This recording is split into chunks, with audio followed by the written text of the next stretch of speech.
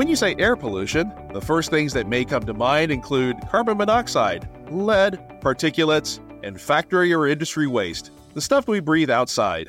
But the air we breathe inside is often much more important. Indoor air quality can be 2 to 5 times as polluted as outdoor air, thanks to dangers like smoke, thinking of my chain-smoking grandmother, mold, cleaning chemicals, various particulates, and as we learned the hard way from COVID, airborne illness. Factor in the estimates from the U.S. Environmental Protection Agency that Americans spend an average of 90% of their time indoors, and it's safe to say the air inside our homes, schools, factories, and businesses is worth a closer look. With me today is Ronan Cooney, Head of Product at Ambisense. Hi, Ronan. Welcome to the Tech Between Us. Hey, Raymond. Thanks for having me. To start us off, please, can you tell us a little bit about what Ambisense does?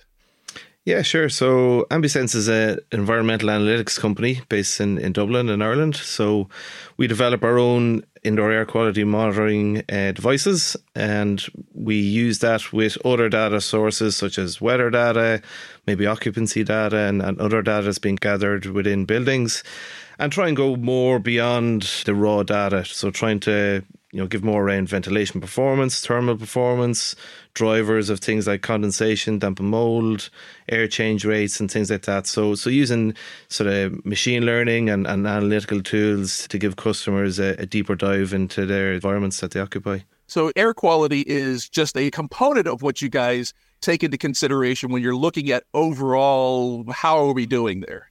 Yeah, exactly. There's so many drivers to the environments that people occupy. So energy obviously becomes a big part of that as well. So we do use different third-party devices, for example, as well, to gather some other data that might be contextual. So again, it's all down to budgets of customers and what they really want to do and how far they want to go with it. But we're all about, IoT devices in general and trying to give, like I was saying, that best rounded picture of the environments. So when most people think about air quality, it seems like outdoor air quality is more top of mind. Is the concept of indoor air quality in offices and homes and warehouses, is that a new concept, or how long has that been around? I think it's always been around, Raymond. At a most basic level, really, temperature and humidity are the most basic. So everyone has been in those buildings where you're sitting in a drafty spot, or you're getting chills or too hot, and you're sitting beside a window and the sun's beating in on you and you're sweating at your desk. So I think it's always been there to a degree, but I think with things like COVID, it's just increased more so, and the real focus on it now, and things like carbon dioxide, so CO2 coming into the mix. And I think people are a bit more aware of what that means and the impacts around that. And then you're getting into things like particulate matter and VOC, so volatile organic compounds, and their impact if you're trying to go deeper. So I think it's yes and no. It's always been there, but yeah, there's definitely much more of a focus on it, I think, the last few years, driven by COVID, I think. I completely agree. And I think that's where we heard a lot of it, is in all the reporting on COVID and the distancing and so on and so forth. I read a really interesting statistic as I was preparing for this. The U.S. EPA, Environmental Protection Agency, had a report out that said indoor air quality can be 2 to 5 times as bad as outdoor air quality. I mean, that blew me away. It's a scary fact, I suppose, when you see it. But if you just nearly logically think about it, if you've got the outdoor area and the space that you're in and the toxins stuff that are there dispersed over such a big area, if you pull all that into a building, close it off with very poor ventilation, all you're doing is really condensing it. So it's around design, I suppose. If you have the wrong filters into place, you don't have enough ventilation. And, people are generating these things themselves, obviously, CO2 when we're breathing out. So if you go into a space and just the temperature of having bodies in a room is increasing, CO2 is increasing, we're moving around, particulates are probably increasing, then you're pulling in, again, in a very polluted city, potentially pulling in outdoor pollutants into that space. It can be a bit of a scary place to be in, I suppose. But I think that's the trouble, I suppose, has always been that people can't see it. So they don't know that it's bad. That brings up an interesting point. Luckily, a lot of workplaces, at least, have banned smoking in the workplace. My grandmother used to chain smoke in her house. And so I'm sure that was a, considerable contributor to her poor air quality. What other types of things can contribute? I mean, you mentioned, particulates and people moving around. things like mold and whatnot, are those significant contributors to poor air quality, or is it primarily like bringing air in from outside? It's all factors. If you have a very polluted outdoor air quality and you're pulling that into a building through a mechanical ventilation system or just naturally ventilated, there's no filters involved, so it's going to be bad. If you have the wrong filters in place and you're pulling in air quality from outside, and all those little particulates are getting through the system and they're not being filtered out, that's not going to be good either. But temperature and humidity and CO2 is being generated by people, so they're the first sort of thing. But then you're getting into like the carpeting in a building. As people move through it, it can kick up dust and particulates. Got it, okay. The carpet itself, what it's made of, can generate VOCs. And then you get into like cleaning products. How are the different surfaces being cleaned? And it can generate different VOCs as well. So there's a huge range of things that you need to be aware of, I think, within the building, and consider all those combined to really have an idea. And I think that's obviously where we think we need to come in, is to provide the data to show people that, because again, you can't see it. You don't know how good or bad it is in a space. And a lot of it can come back to even the design of the building. So that the design versus the real-time performance of a building can be chalk and cheese, very, very different depending on the way the space is being used. Right. And it sounds like a more crowded space, like here at Bowser, we've got a series of cubicles. Something like that would probably have potentially poor air quality than maybe like an open environment or something like this, more sparsely populated. Yeah, it can, when you're putting in, I guess, dividers and things like that, you're going against, in a lot of cases, the design of the building. So an architect would have gone in and said, well, the air is going to flow from A to B, and then you put a barrier in the middle of that, and you've disrupted that airflow potentially in it, or you put in new walls that weren't there originally in the original design. So all that airflow can be disrupted. If you're not monitoring it, you don't know what that impact is anymore and how's it really performing. So really important to monitor it. Okay. Yeah, the things that may not be considered when trying to fit X number of people into X square footage. Exactly. Yeah. It's big consideration, and especially these days, it's hard to know with people coming, work from home more and maybe in their office some days, and do they tend to gravitate towards certain areas than others, or how well are they spread out? So all those things kind of a big factor. If somebody faints and falls over, okay, that's a pretty obvious sign of potential poor air quality. But what other sort of health issues can be caused by poor air quality? Yeah, so down to the basics, I suppose, again, with temperature, it's just general discomfort. So people just don't like being in a certain spot and they're too hot or too cold, stuff like that. Then you're getting into humidity levels and mold, say very high humidity potentially in a space. And that mold, obviously breathing it in long term. It's all these long term being in these spaces and environments, considerable amount. I think we spend over 90% of our time indoors these days. So these environments are going to have a big impact on us long term. So you got your CO2 as well, then productivity just goes out the window. We've all been in those meetings where you've 10 people for 2 hours talking about something and everyone starts slumping over and falling asleep and things like that. And that's the CO2. There's not enough ventilation in that space. And we've seen it so often at boardroom level. So you've the biggest, top level executives in a company in this room. They're not thinking clearly because the CO2 is so high in there. Maybe the ventilation is so poor, and they're making big decisions, big costs for the company and everything like that. Those rooms should really have the best that they can get to make sure that they are clear of thought when they're making the big decisions. I used to blame jet lag for me dozing off in meetings. Now it's going to be poor indoor air quality. Well, it's a good example though, Raymond. An airplane is probably the ultimate scenario where you're going on even a 1 or 2 hour flight and everyone's asleep nearly because the CO2 is so hard to ventilate a plane sufficiently. That was a scenario that I never even considered. In a lot of these meetings, we're at capacity, even the bigger meeting rooms. I never thought about that. You're breathing, you're increasing the CO2 content, and the ventilation may not be optimal.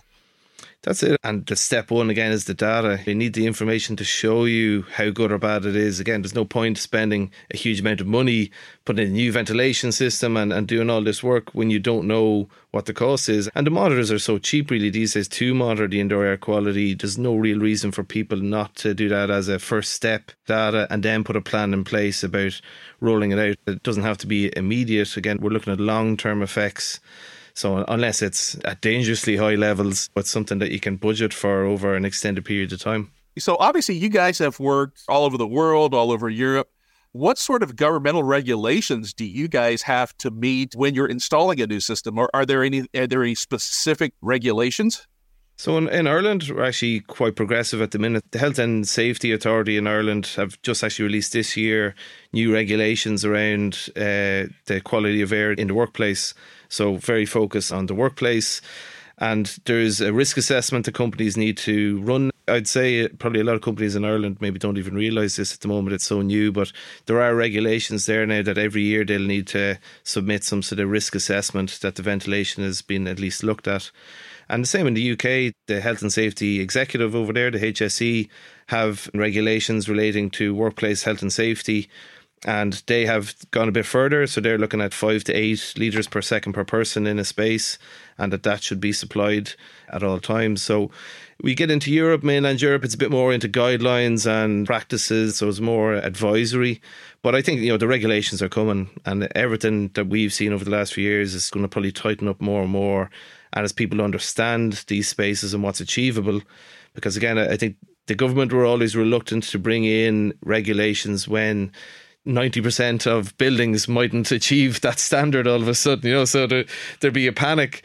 So I think since COVID, they've seen the data now a bit more, and they know what's going on. They go, okay, we need to set goals and get people to push on to try and achieve those things. And that's what they're doing. So it's great to see. And I think it's about time that it's been brought in.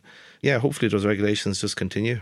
Yeah, same with the U.S. I mean, there are recommendations, there are guidelines from different organizations, from different governmental entities, but there are no true regulations saying that you must meet this in this sort of environment, in this sort of building. To your point, I think having that data hopefully will drive them to a better understanding of what the air quality is inside an office or inside of a warehouse or whatever it may be. And then maybe from there, the regulation may result. Yeah, and I think it's the confidence as well in the technology. Like IoT devices still are, in a lot of people's minds at least, relatively new, and the accuracy that they have, and then the cost of obviously implementing some of these systems gets a lot of people nervous. And as a boss, you say, it's another cost to your business. But they have to really look at the benefits. And I think that's it. Like the benefits of introducing these things far outweigh the cost of implementing it. If you have a serious absenteeism problem because people are constantly sick because they're coming into the office, and there is some issue there around maybe VOCs or something that's driving long-term health issues, and litigation comes down the line from that. And that's the biggest fear of any company, that somebody comes and sues them for huge amounts of money down the line, because there's no real excuse anymore that I didn't have the data, I didn't know that this was an issue. It's out there now. So as an employer, it's up to you to go and implement these things. Yeah, and to your point earlier, I think COVID has really heightened the awareness of companies on the workplace and safety and health in the workplace, to where hopefully these things become top of mind and they're able to use data to be able to make a change in whether it's ventilation or something within the workplace. Yeah, it's never really had the coverage, I suppose, at national TV level the last couple of years. A lot of very outspoken people around and the changes that are needed, which is great to see. And, it's no surprise really that the regulation has to catch up and get to the level that it needs to be. But we are seeing that, and there's a real drive for it and a real appetite, I think, as well. And especially younger people, I think, a bit more are starting to ask those sort of questions of, like, what is your indoor air quality policy in work? What have you done to implement things since COVID that to make sure I'm safe when I get in there and I'm not going to be sick all the time? People don't want, obviously, long-term health issues. So they need an answer from an employer, and it's a very awkward question if you're in an interview, you ask the employer and they get a bit nervous. Employers really need to step up and take it seriously, and there's huge amounts of benefits just in the productivity of the people that are in those spaces now, and they're clearer of mind, like we spoke about. They're making better decisions, be more productive, less days off sick. And the cost of that, the savings they can make from that alone is way more than the cost of implementing these things. And with so many people working from home, a lot of that's got to trickle down into the home. And I'm not sure if you guys have seen more people using your services or using similar services for their actual homes, where they now work 8 hours a day and then obviously live the rest of the time. To be honest, we haven't seen it to a huge amount, but we're working with some big corporations, some of the big US tech companies at the moment on some projects directly relating to that. So it's going to be getting a bit blurry now of what is your company responsible for. Are they responsible for the air quality of your house because they're expecting you to work remotely now? Oh, okay. Interesting. So where does that lie now? Okay, the office, that's theirs. Definitely, they have to take responsibility from that.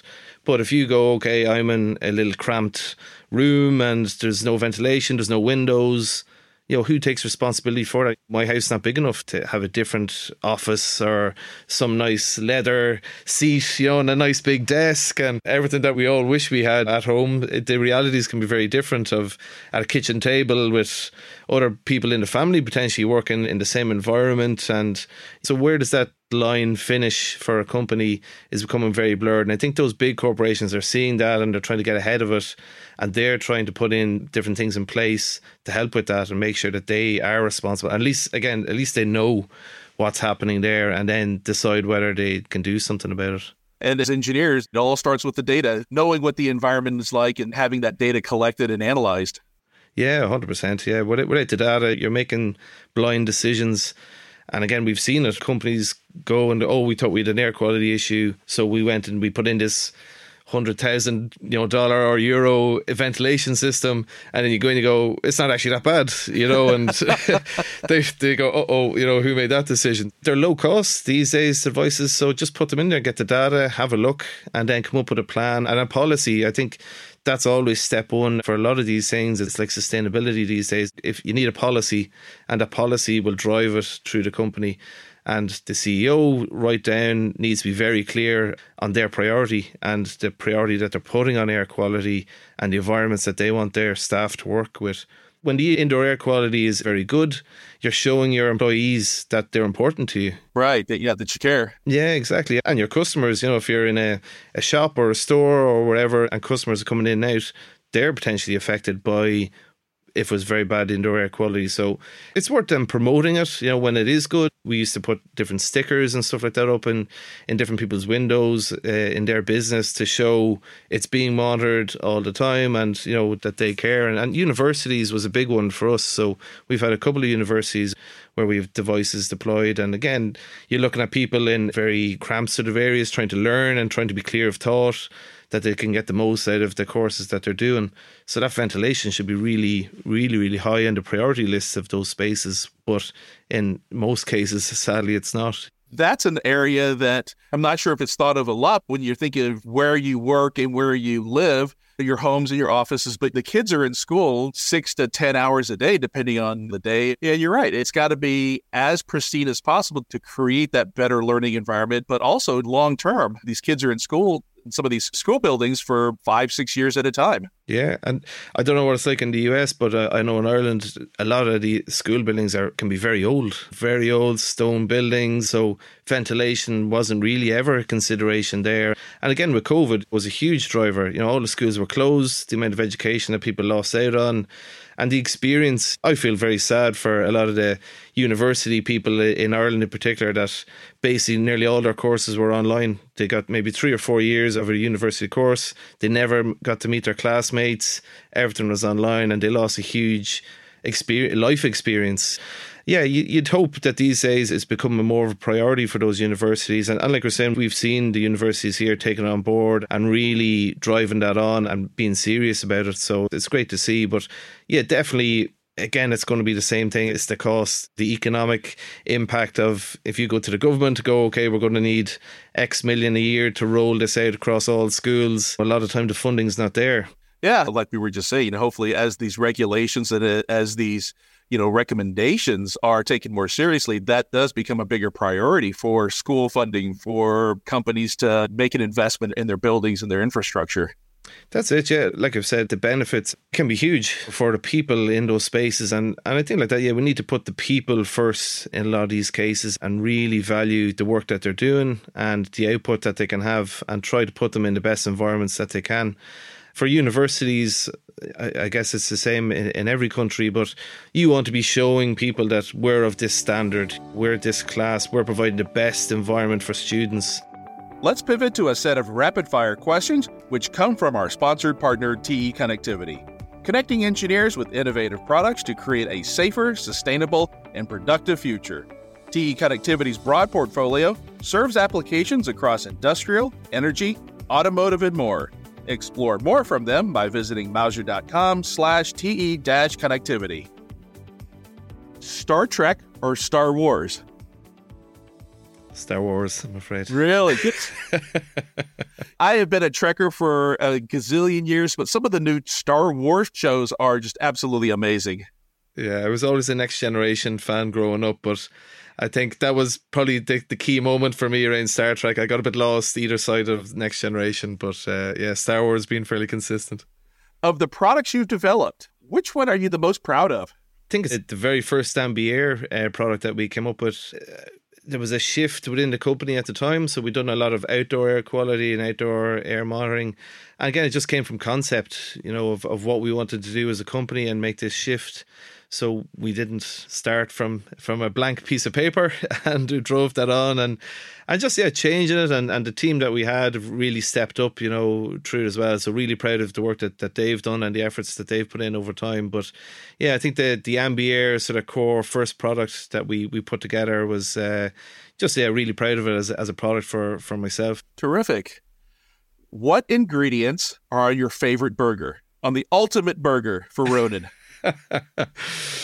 Well, you gotta have cheese, of course. What type though? Well, Ireland were reared on cheddar cheese, so a good cheddar there. I think plenty of that. But I'm simple, I love my food, but when it comes to a burger, I don't like messing around. I don't like eggs or any of this sort of thing on it that some places go a bit crazy on. So no kimchi or anything like that? No, definitely not. I think good quality, thick burger itself, nice juicy burger, cheese, and then, a nice mayo. I think that's it. I'm done. I'm happy. Yep. For me, add some bacon on it. I am real simple as well. Cheese, bacon, mayo, a little bit of mustard. Yeah, happy days. Yeah, absolutely. So for Ambisense, I know Ambisense works all over Europe and whatnot. What's been your favorite deployment location? Oh, it's a tough one. I think for me, with the indoor air quality stuff, is just in some of the universities. To see universities really step up and link the productivity of the students and where they are and take control of that situation. Again, there was no mandates around it. They didn't have to do it. And, universities and any other schools, budgets are always sort of tight.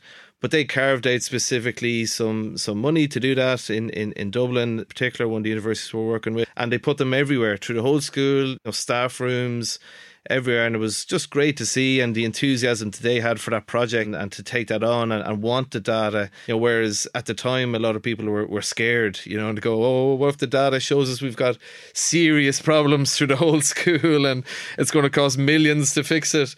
But they wanted to know the information because they wanted to and share that. Like I'm saying, they were one of the schools where we put the stickers up through a lot of different rooms, so students felt a bit more comfortable. And there was that anxiety of people going back into a busy classroom after COVID, and can I sit beside somebody or not, and what's happening with the air, and things like that. And just to put that bit of ease from the university to show their students that they cared about them at that level, for me, it was just really interesting, and I just commended them really well. It was very good to see. Terrific. Describe hurling. Because I've read about it. I cannot picture it. Well, they call it, I think, one of the fastest games in the world, but it's basically you have a hurl, which is like a stick. It's a bit sort of fatter on the end, that's made out of ash.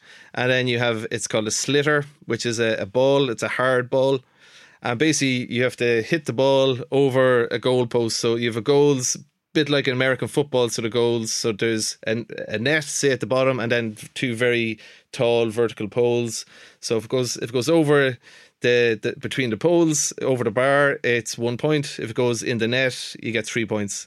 So it's very classic, very historical Irish game, probably hundreds of years old and things like that. Again, it's an amateur sport. All Gaelic football in Ireland and hurling are both amateur, but the skill levels and the training is really, really high. So it's an amazing game to watch. I'd recommend anybody go onto YouTube, put in hurling and watch a bit of a match. The skill levels are phenomenal, so it's a great sport to watch. Sounds great. Definitely on my list now.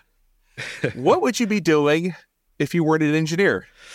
Oh, that's another good question. I suppose I'm always tinkering. It's always been something since I was very small of how do things work. It's always been a thing for me. And the last few years, I get into a lot of like upcycling, so furniture and reusing things as well. So like the whole sustainability thing has become really interesting for me, and just keeping things alive more. I love going to shows, seeing old bits of furniture, things that look on the edge of maybe going for the rubbish tip, and taking them home, showing them a bit of love, paint them up or do whatever. So like my house has all got, I'd say 50% maybe the furniture we have has been claimed from somewhere else and done up, and different things like that. So yeah, I'd probably be, if it didn't have to work, it doesn't pay very well. It's probably the only thing. But funny, I hate that, huh? If I didn't have to worry about finances, I'd probably be tipping away in a workshop somewhere. Absolutely. So anyways, Rhoda, I want to thank you so much for your insight. Really appreciate your time and talking to us a little bit just about the air in our offices and our buildings. Really do appreciate it. Yeah, thanks, Raymond. It's been great to talk, and it's a subject I'm really passionate about, and it's really important. So hopefully people out there will focus on it and do one thing at least to try and improve the air quality in the spaces that they work and live in. Thanks for joining us for part 1 of our conversation with Ronan Cooney. Be sure to catch our next episode as we dive deeper into environmental sensors. If you'd like to learn more about this technology, the Tech Between Us podcast is just one piece of Mouser's in-depth look at this subject. Explore the entire Empowering Innovation Together content series at mouser.com/empowering-innovation for technical articles, use cases, and more. Ensuring that every connection counts, TE Connectivity delivers engineers a broad product portfolio of connectivity and sensor solutions, ranging from applications in industrial, energy, automotive, and more. To learn how they're creating a safer, sustainable, and connected future, visit mouser.com/TE-connectivity.